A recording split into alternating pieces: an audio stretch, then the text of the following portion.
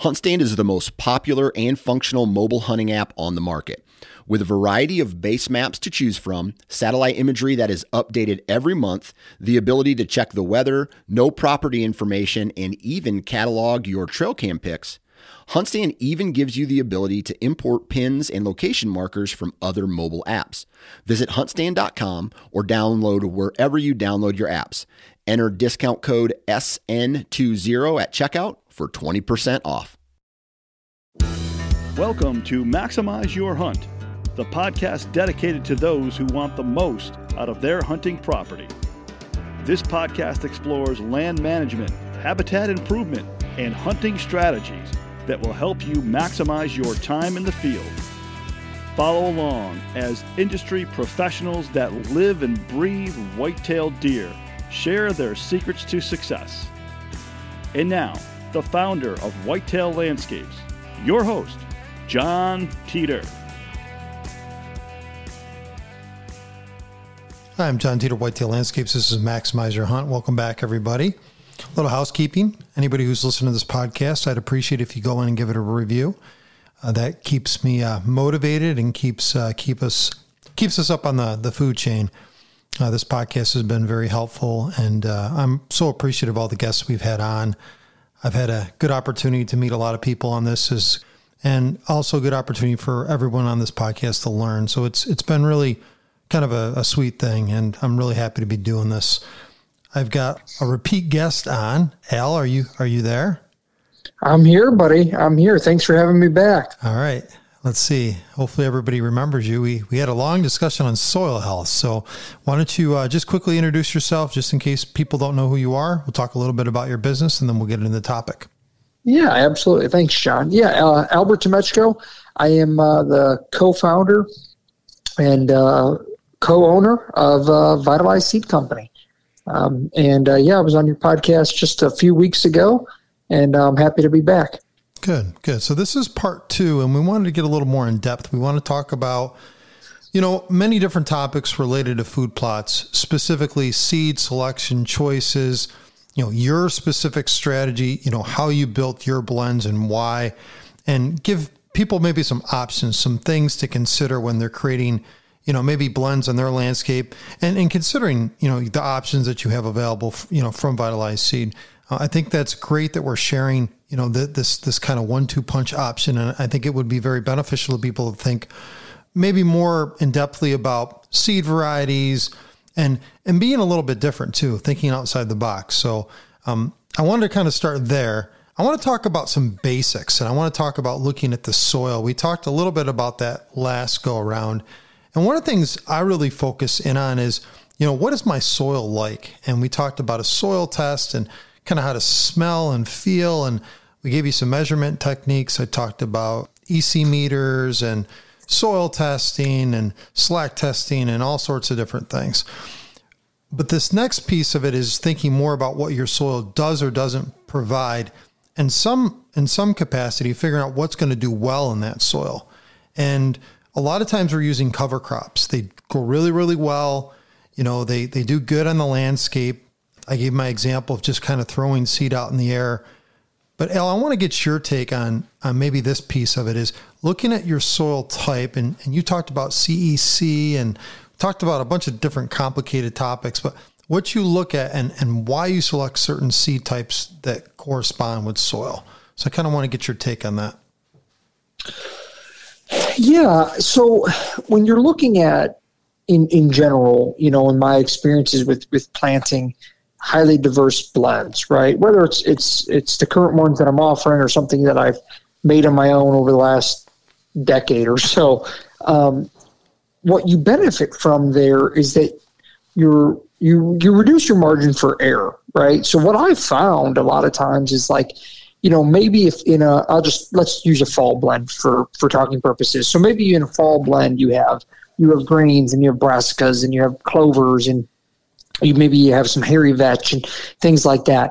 And what you sometimes might notice is, on one soil, the grains tend to do a little bit better, right? You'll notice they're just a little bit greener, right? Just those observational things we talked about last time, John. Like maybe they're a little bit greener, maybe they look a little bit more lush, and maybe on the field that's 100 yards away, very similar soil types. You'll see that maybe the clovers and the brassicas have a little bit more vibrant green, right? And it can just be very small differences. I know when something you brought up last time was the focus on trace minerals, right, or trace elements or micronutrients in the soil profile. And, it could be even things that we're not even testing for on a soil test, but it's making that slight difference in that soil.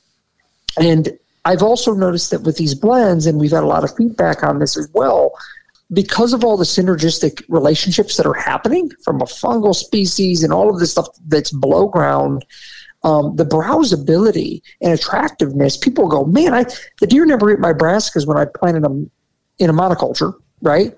And then they plant them in these blends. They go, man, the deer they loved them. And I've never seen that happen. I've never seen brassicas ate before it was, February and we had a foot of snow on the ground. And I think sometimes that occurs because you're putting out enough diversity to kind of cover all your bases, and the things that are going to succeed, everything's going to grow a little bit, but the things that are going to dominate the growth are going to be based on what's, currently available in that soil profile, especially in year one.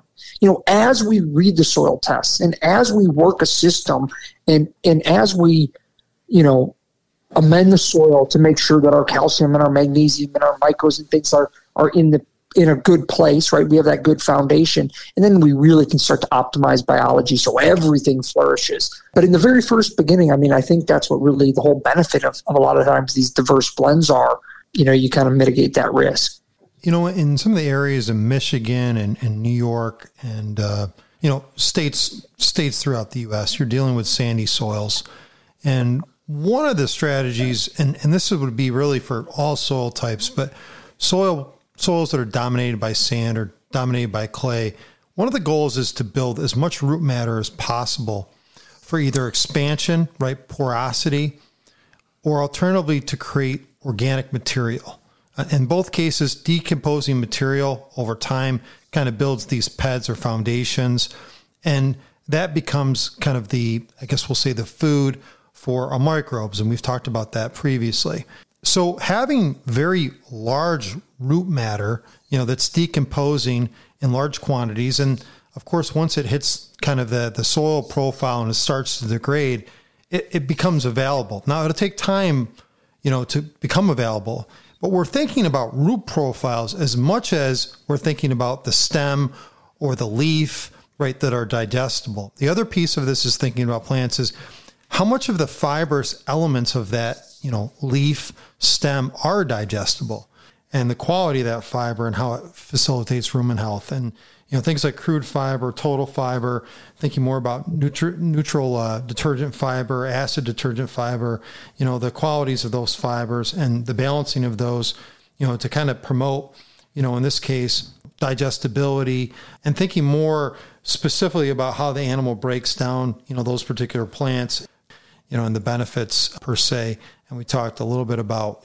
broadleafs and things of that nature and how they're digestible or not. You can do some research on this kind of stuff, but there's attributes of these plants that create attraction. So I guess I'll ask a maybe more specific question for you, Al. Sandy soils, and we're plagued by sandy soils. How do you attack those? I want to know, maybe what a good tactic would be for somebody just from a plant selection standpoint. Yeah, well, I think so. Sandy soils are one we see a lot of. And my first recommendation is typically you pull a soil sample on sandy soils and you start there. You have, your low CEC, so we know it's sandy. The next thing I look at is my base saturation percentages, and I typically see that magnesium is really low, relative to that CEC. So then I'm going to say, okay, we're probably going to want to lime this. And people go, whoa. I thought that you guys wanted to reduce inputs over time. Yeah, I do. I want to reduce inputs, but we have to build a foundation. I'm not somebody who thinks that you never have to ever put any type of input down. So I'd like to always clarify this. We need to build this chemical structure foundation of the soil profile, and that's where understanding base saturations comes in. So my first step there is always to look at, my pH, my CEC. So we've determined it is a sandy soil. And then, of course, I'm going to say, all right, I want to use, in that case, dolomite limestone to increase that magnesium, which is going to give you a little bit of a tighter soil structure, which is good for sandy soils, right? We want the inverse of that on heavy clay soils. From there, I think it's very critical to follow the 6 soil health principles, right? So diversity, reducing tillage, selecting plant species, and making sure that your blends are going to be, if you're in Michigan or New York, for example, you want blends that are going to be as winter hardy as possible. You want to optimize photosynthetic capture, right, or sunlight capture. That's something that I really try to highlight to people, because if these are photosynthesizing, good things are happening, right? And we're feeding those microbes. When photosynthesis stops, or the plants all die off because they're not winter hardy, we're not optimizing our microbial activity in the soil profile.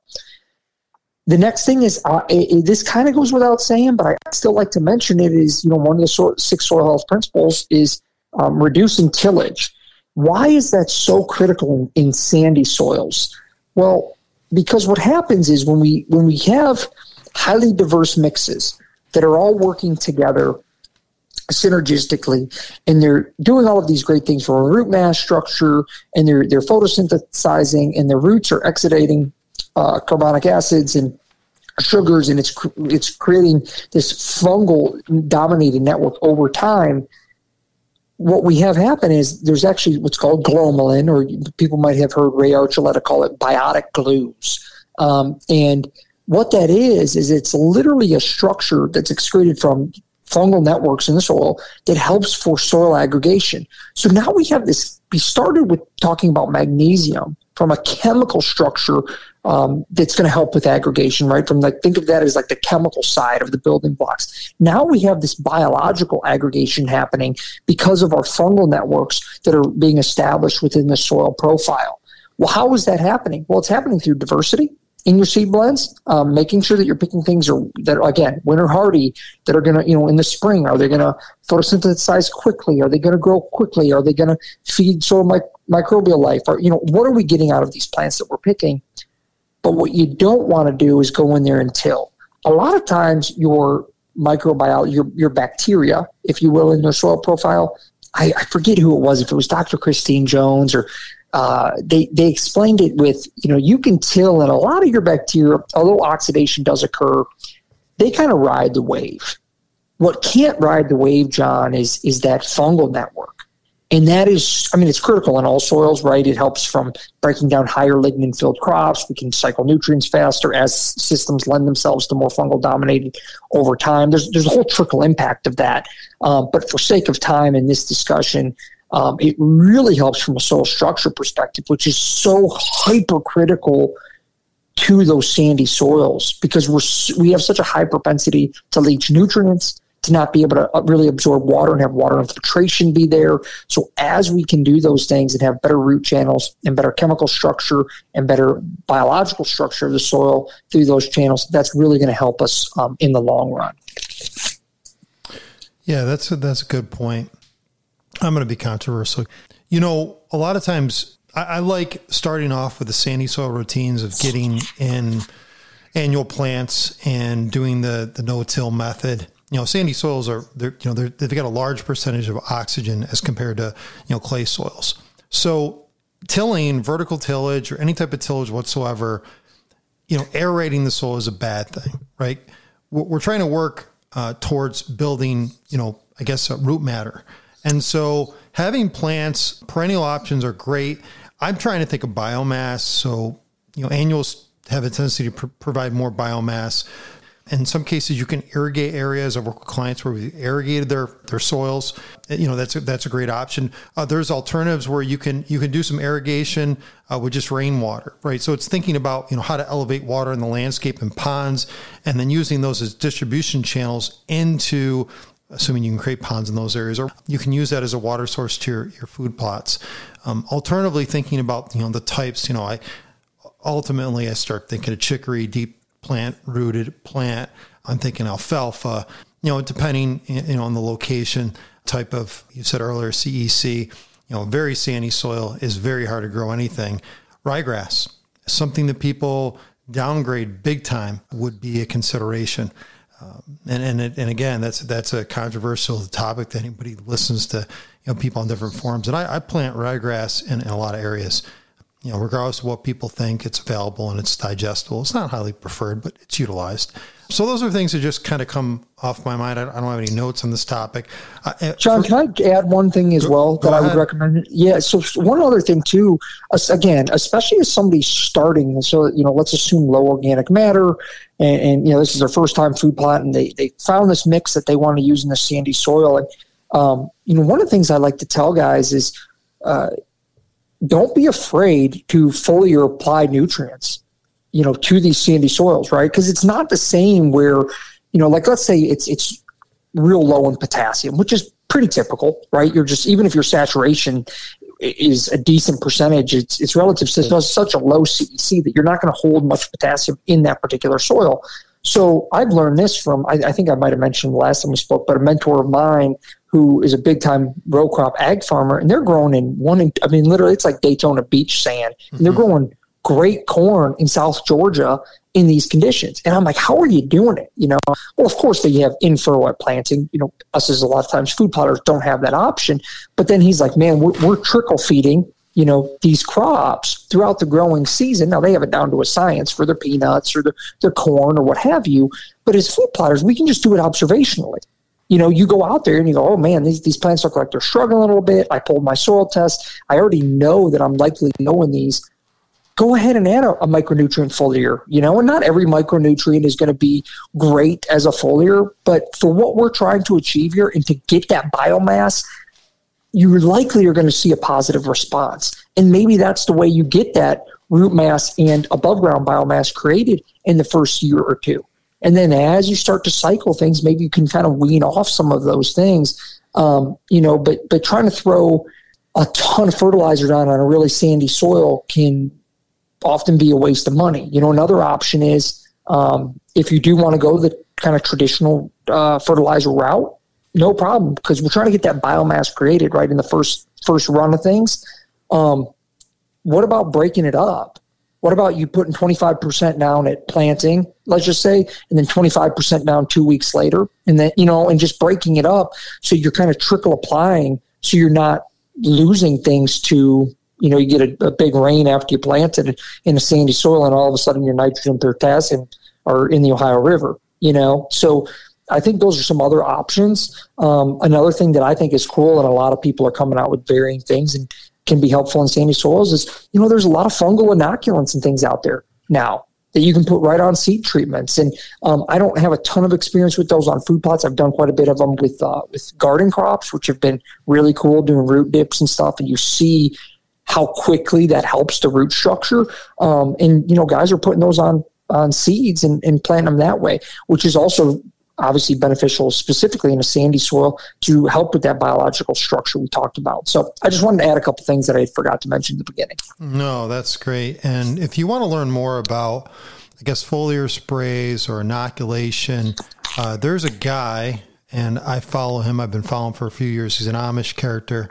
His name is John Kempf. If you've ever heard of John Kempf, he's a regen ag guy. He's pretty tied in the community. He's got a company called AEA. He's got a lot of these foliar and inoculates. They're quite expensive, but they're highly productive. And I've had a chance to use some of those on client properties of my own. So I'd recommend looking up some of his stuff. There's other podcasts out there where they talk more specifically about regenerative agriculture. That's more palatable maybe to those trying to take this next level.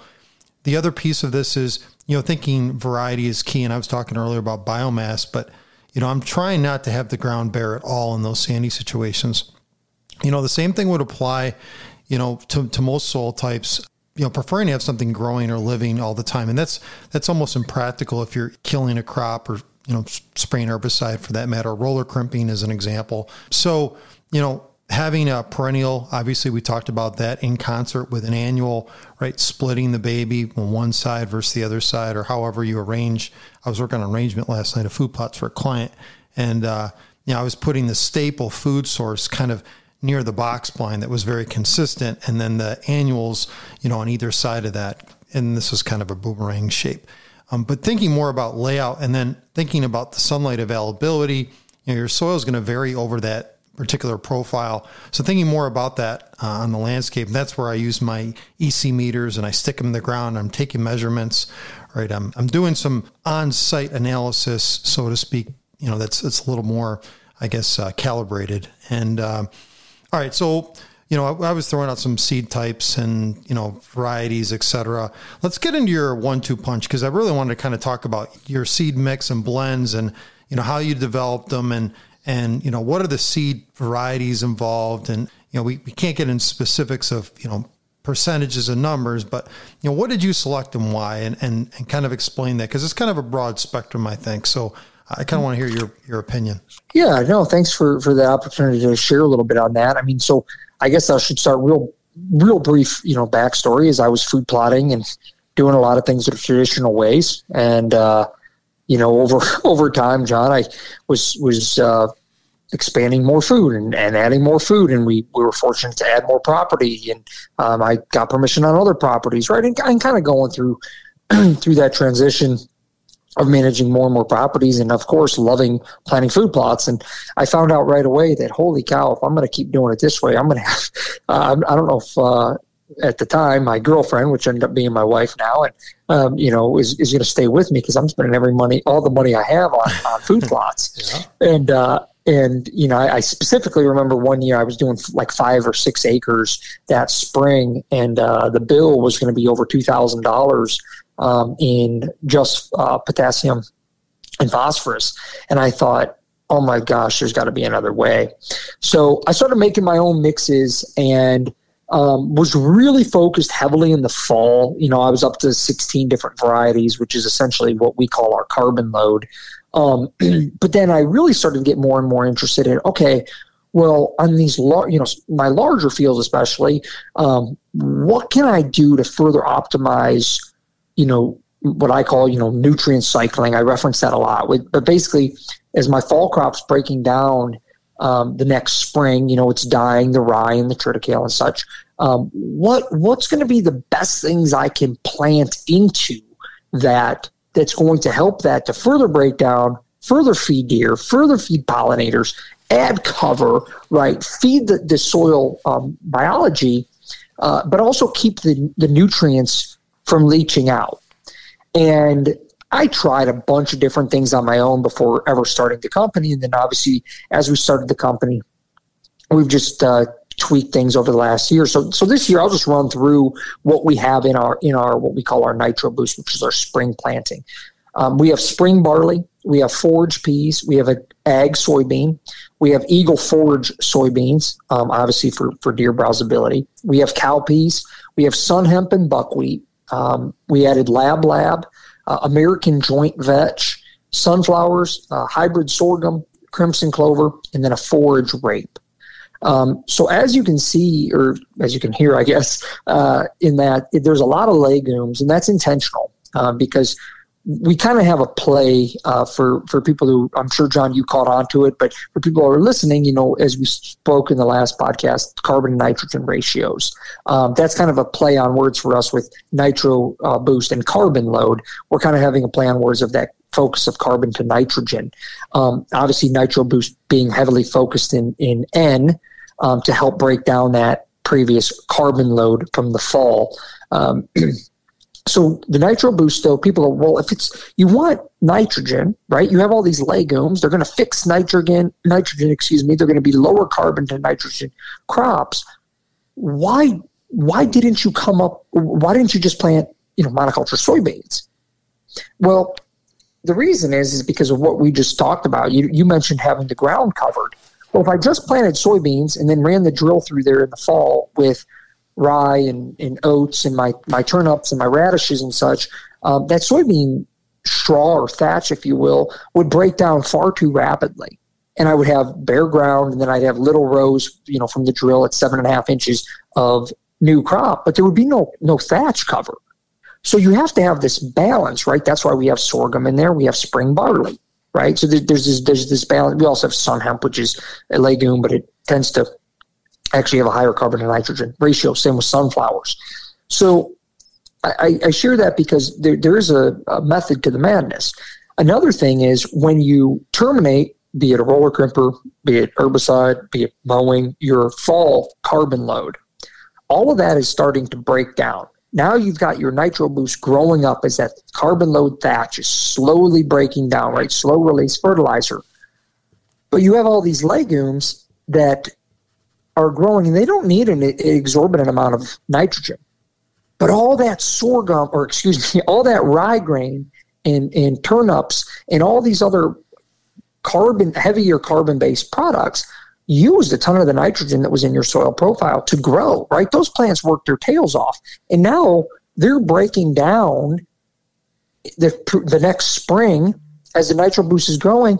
And it's like, well, wouldn't it be a shame for that nitrogen to just go away, right? Nitrogen is going to go through the cycle. We want to capture that. Well, that's why you have your sunflowers and you have your hybrid sorghums and you have your forage rape and you have your spring barley, right? I use nitrogen just because I think it's the easiest to talk about, but I like to often refer to it as keeping nitrogen in the cycle, right? So now we're basically recycling that through a variety of methods as we're pulling more nitrogen out of the air. We have sunflower deep tap roots, of course, forage rape, good tap roots. Your hybrid sorghum, has great roots. You have your buckwheat that is known to help solubility of phosphorus, etc. So you have all of these plants working in synergy that are, of course, going to help to solubilize other nutrients within the profile, right?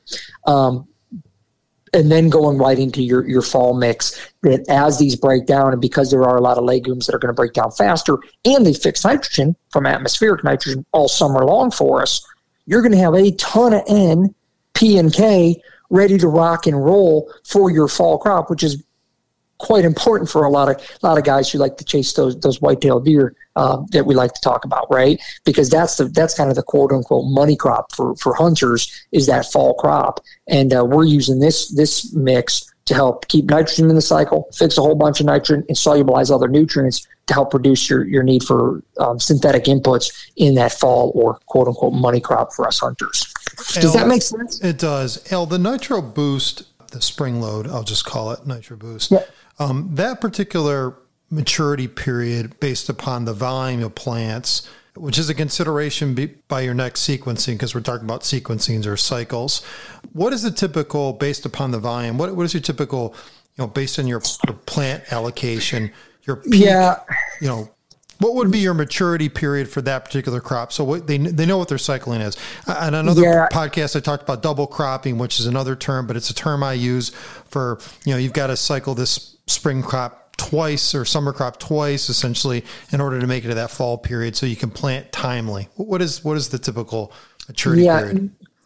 99% of the mix is going to be mature at around 80 days. A couple things slightly before that, but right around 80 days. The 1% of the mix that isn't would be the sunflowers.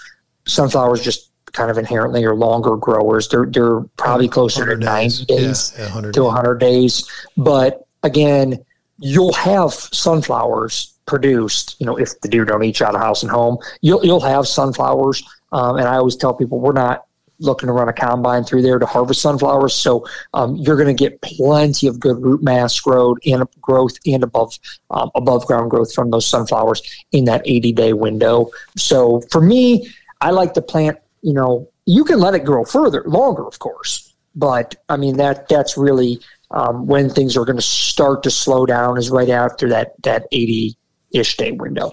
Have you talked, I guess maybe just thinking about production, have you taken measurements, just dry mass measurements, just based upon, the crop that we're just talking about, to kind of get the tonnage per acre roughly, just on your soils? Have you done any measurements like that? I did. And last year I took a couple tissue analysis actually of our Nitro Boost, and we were really excited about the results because we kind of took them, we took them at random in two different fields. And what we were excited about is that neither one of these fields had fertilizer ever, at least in the 15 years that I've owned the farm. And they averaged pounds per acre and this is just above ground biomass that was assimilated, was 49 pounds of nitrogen, 20 pounds of phosphorus, and 80 pounds of potassium. And then, of course, there's a bunch of micros and calcium, magnesium, et cetera. But that was just in a 3x3 square. So we followed Ward Labs cover crop analysis and then sent that in for, they dry it out and then send you back the results. But we did two fields that way, and both of those results were like within a pound of each other. And what we have told people is like, that was just the above ground biomass. And like you mentioned, John, it's like, gosh, now I want to know what was the root structure like? What was that like under our feet? What about the microbial biomass? As though that alone is super interesting to me. And then, from a nitrogen perspective, that doesn't take into account any of the nitrogen that's affixed to the roots.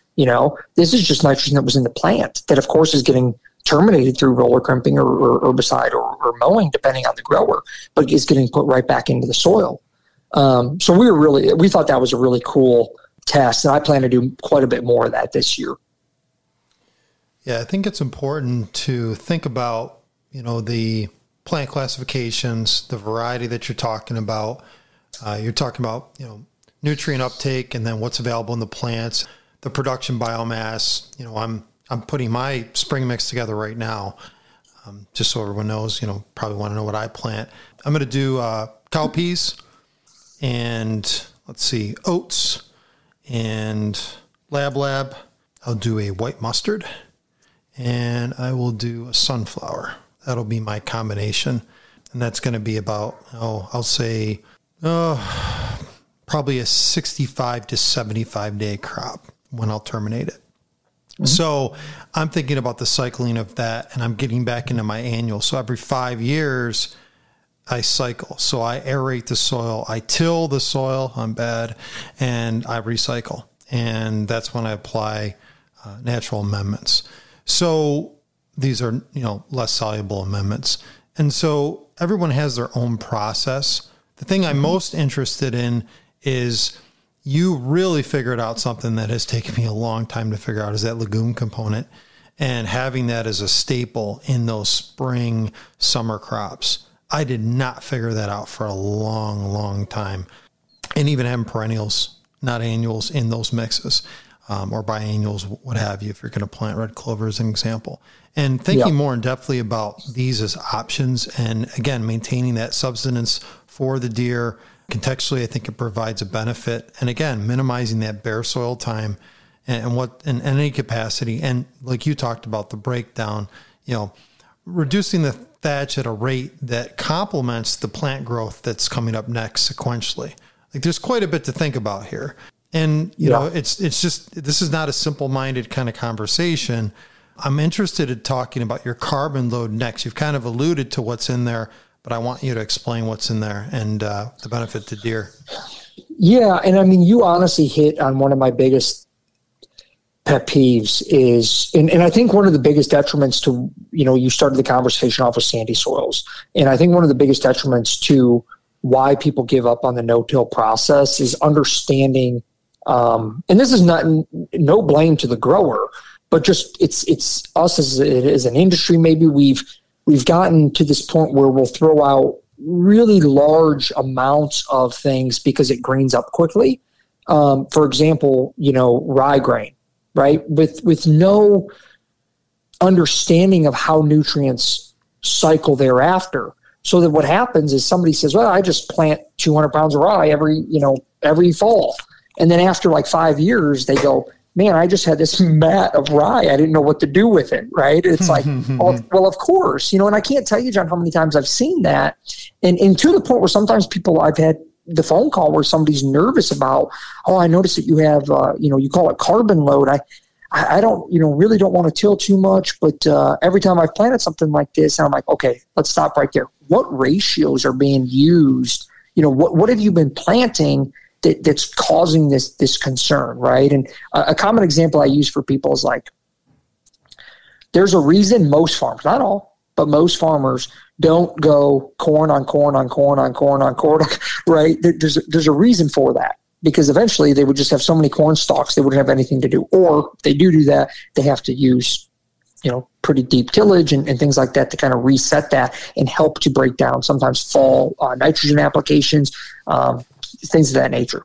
So what we wanted to do is we wanted to simplify these things and give you all of the things that are attractive to deer, but still optimizing that nutrient cycling so that you're not just, building up thatch is good. We want thatch to be covering the soil, but we also want the thatch to be breaking down to feed the next crop as we're still adding a new fresh layer of thatch.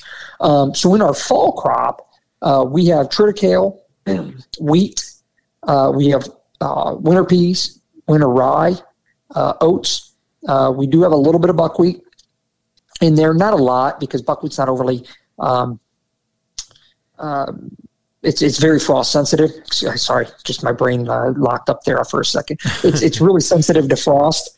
And but the reason, honestly, I put buckwheat in there is more so just for my love of other things other than just deer. And one, it grows quickly and it kind of can get browsed first while it gives your other plants an opportunity. The other thing is any type of little flower that it can produce is really good for pollinators late in the year. And I don't know anything really about that, but I talked to this person who was really big in honeybees and they're like, oh yeah, fall planted buckwheat's actually really great because they're starting to lose a lot of the things that they need and for pollinator sources, and that can really help pollinators. So I'm like, you know what?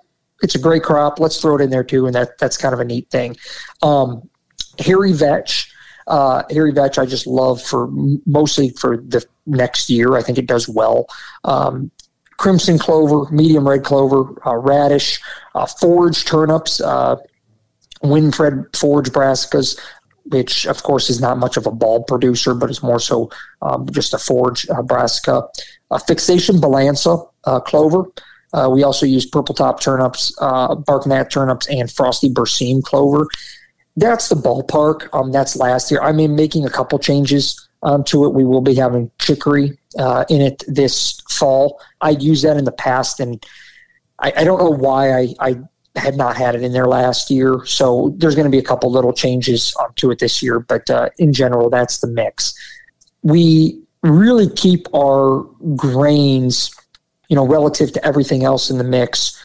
We don't overdo the grains, and we don't recommend just continually overseeding with grains after it's planted either. The only time we do recommend that, John, is if I have one field, I did a video on it last year, but it's like 1/10 of an acre. It's just this little itty bitty field, and it's on this ridge top, and then it actually drops down into a larger field. But because of access and things that you can get on and off the road, it's quite a good little hunting field with the right wind. And I love planting it, but it's 1/10 of an acre. So like the deer, I run because I have the drill on the tractor anyways, I drill through there and it's great. But normally I go back like 3 weeks later and that field's ate down pretty good. So I will overseed a little bit on that particular field. On my larger fields, if I get there and I see all the varieties going and I look inside the exclusion fence, and of course I can tell there's some browse pressure, but not enough for me to be concerned, I don't go in. I trust the process and I trust the plants to do what they're going to do.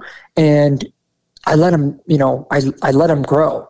I think that's one of the keys is we don't have to just keep throwing rye to it, for example, or oats or whatever, just to fill in the gap. Let the plants do their thing. Let those brassicas have that room that they're going to need, And so hopefully we take the guesswork out of that for the grower. I have two questions for you, Al. The first question is in the grain side of things, based on that blend. What would you say your percentage of grain would be based on the seed blend there, approximately? Yeah, you're going to only be between probably 50 to 55%. Okay. I don't want to go higher than that. Okay. And we're keeping it, by the way, that we recommend on that at 45 pounds to the acre. Obviously, if you're broadcasting, you can go a little bit higher. You can get up there to 60, but we don't go higher than that, which I think is really important because it would be really easy for me to make my blend 70% oats or 80% oats or 85% oats and a little bit of peas or something else that's a relatively inexpensive crop, and then just have 1% of everything else or whatever is left. And I wouldn't plant that on my own farm, so I'm not going to sell that right? So I think that's what's really important to me is like that balance. And I'm very proud of saying that we're, right around 50 to 55% grains, compared to some of the other stuff that's on the market. No, I think that's great. And I actually think that's probably more valued by your customer base. They'll see the value in that because those other seeds are likely more expensive for that matter. So the other thing you brought up is quick concept of just kind of plant architecture and think about the profile of the plant. And you talked about, volume of seed, per acre and thinking about, seeds per acre and trying to figure out the approximation of that when you're coming up with your own blends. Obviously, this is already established.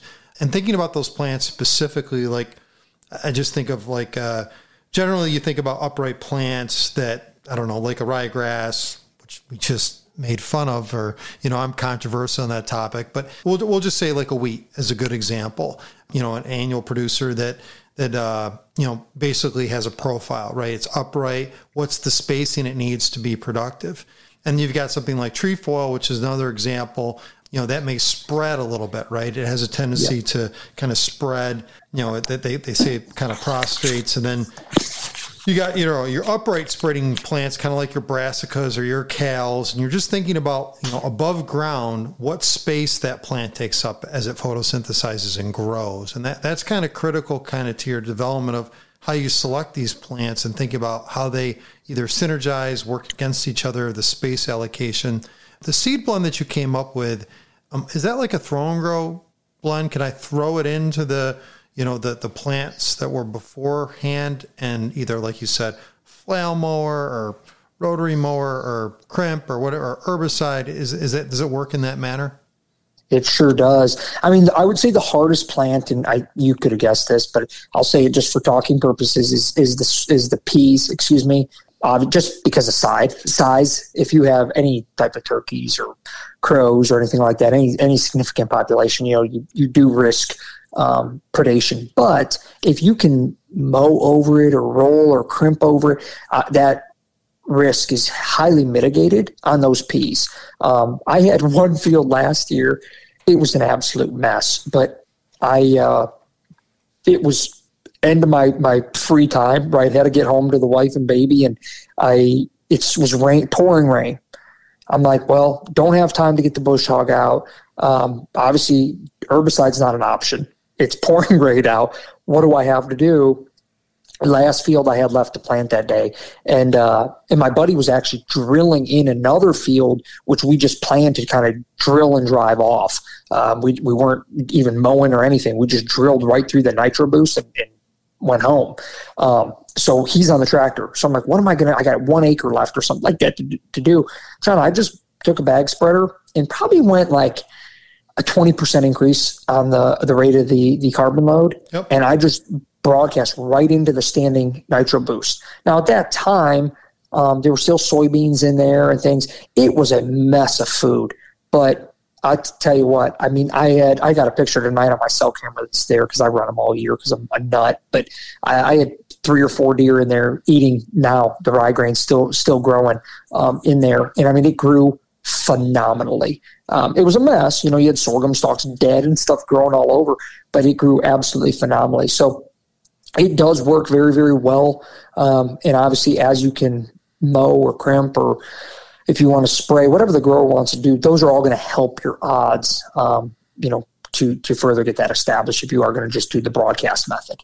Yeah, really cool. And a nice story there. It's interesting, the timing of rain and thinking about, the moisture levels on your soil, before you just, spread seed on the ground. That's another consideration.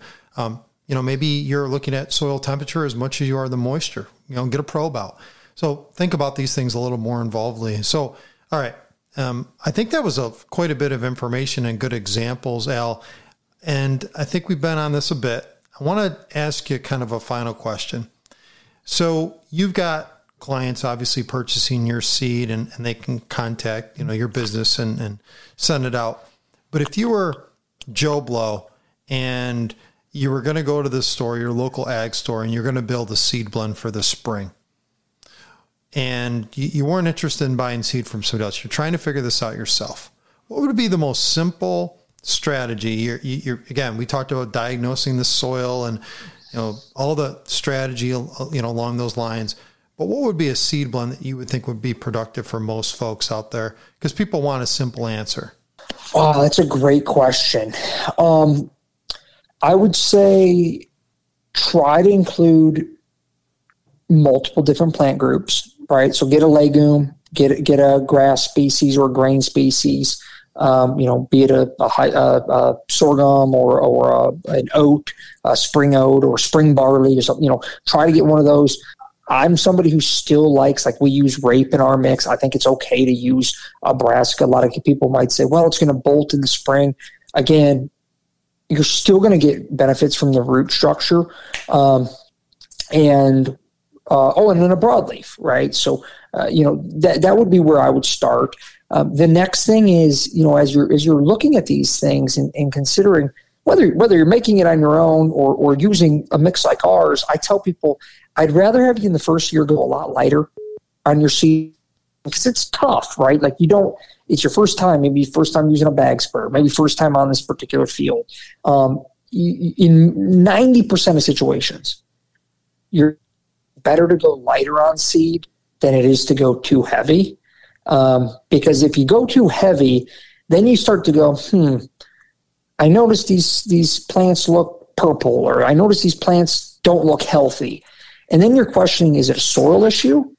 Is it a nematode issue? Is it or is it simply just plant density issue?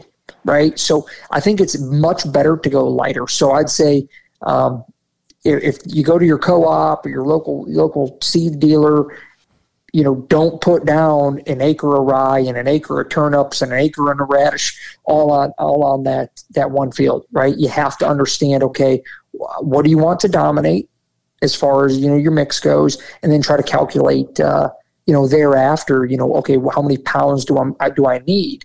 And a lot of places aren't going to sell you a small quantity. So you're going to have to buy a larger quantity, which is okay, in some cases, but then you have to keep in mind storage and stuff of that.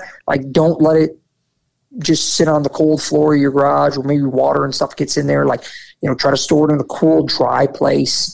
So those are things that I would keep in mind, but definitely try to, and I guess the last thing I'd say, because I could ramble on this one for a while and I don't want to, but is try to align your goals too. If you're doing something in the spring, well, what are your goals? Do you want to feed deer? Do you want to feed, do you just want something to grow there for your next crop? Are you just, what are your goals there? Is it solely soil focused?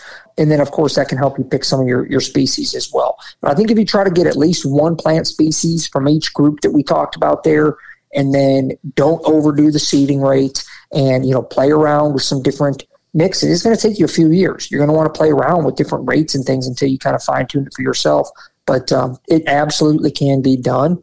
And yeah, just like a quick analogy I'll give you. I talked to somebody today and I said, there's a good chance I could figure out how to make a good birthday cake, but then every time it's somebody's birthday, it's probably going to taste a little bit different, and I'm going to be trying to fine tune it. And after a while, it's more convenient for me to just go to a local grocery store and buy a birthday cake for Dad's birthday, because it's consistent and it's the same thing every time. It's kind of the same idea with a lot of times when you're buying seed. If you want to buy it, if you're going to do it yourself, be okay with it. It's just like cooking. There's going to be slight variations or variability every time you make that favorite dish of yours. It's going to be the same idea. So be okay with that little bit of variability. Yeah, I think that's good to end on that, because I think the style that we talked about, your example earlier with the rain, thinking about these varieties, they're going to look different on an annual basis. We're feeding the biology, right? These plants that are living and dying are feeding the biology. That's the most critical part of it. It ends up being the food source for a lot of the invertebrates and invertebrates for that matter. So considering that and thinking about the benefit, these biotic aspects that we're kind of developing are really important on the landscape. I'm going to throw out my 60-day mix. I've done this on multiple podcasts. This is what I typically plant or recommend to a lot of clients. It's really simple. It's got a grass, spring oats. Love spring oats. You think about the maturity rate of that plant. Legume, forage pea. And you get a combination of oat pea combo. I like to kind of balance and use, a certain variety and a certain volume. And then a broadleaf like a buckwheat. and thinking about those kind of in a blend. Typically, if I'm just broadcasting and I'm using herbicide to kind of burn down, I'm going to do about 30 pounds of oats, 15 pounds of forage peas, and about 25 pounds of buckwheat. So that kind of gives you kind of a rough example of what I do. Write that down. You could add some red clover into there because we've talked about the importance of clover in an example like that. I like those forage peas. And I gave you an example of what I'm doing this season, on my soil, and I'm getting back into those annual cycles. I talked about my 5-year term, how I rotate, how I add amendments. So it gives you some examples there and things to consider. Play around with the varieties. Think about the ADF aspect of it, the NDF aspect I talked about earlier. And then, think more specifically about your goals, like Al had kind of commented on, and think about what we're trying to feed. If we're going to try to create cover, there's another reason how we're going to create spacing. On the turkey habitat one that we did recently, we talked about brooding cover and thinking about having some maybe naturalized areas, across the landscape where you do have some, pokeweed as an example. You're thinking about, goldenrod. You're thinking about some of those plants that create a form of cover and food, right? Insect areas, Phacelia, flax. We're thinking about, some of those plants that are staples that could be, kind of highly valued, even in these food plot settings. And they could be perennials as well. Kind of that example I gave earlier, where I learned, oh goodness, I need to have perennials in my annual food plot. And again, that was a new eureka moment for me. So, all right, Al, I gave my last little point to everybody summarize. Anything else from your end? Only thing I will say is, one, again, thanks for having me on. Two is, I almost don't like to talk on podcasts too much about my own seed company because I just like helping people. And I always tell guys, even if if you want to do something on your own, or you just want to you have a question about a soil test and stuff, I started this company not because I needed to start a seed company, because I'm passionate about it and I like working with people and I like talking to growers, be it somebody who's growing cover crops for a flower farm, or a guy who's trying to shoot the biggest buck of his life, or whatever, everything in between. So if you have a question, whether you're a customer now or you might be in the future or you're not, shoot me an email. You have a question on a soil test, I'm happy to look over it with you, happy to give you my 2 cents, because I just really enjoy doing that. And I appreciate your time, John, and everybody who listened. Yeah, no, thank you. I appreciate that. And, I'm happy to promote your product. I think it's a great thing. And I think that people should think differently. And that's the whole intention behind this. So I appreciate you, Al. Appreciate your product. Go follow Vitalize Seed on Facebook. Buy their product, give it a shot, see what you think, and start thinking differently about your food plots. All right, man. We'll talk soon. Thanks, Al. Thanks, Sean. See ya. Maximize Your Hunt is a production of Whitetail Landscapes. For more information on how John Teeter and his team of experts can help you maximize your hunt, check out whitetaillandscapes.com.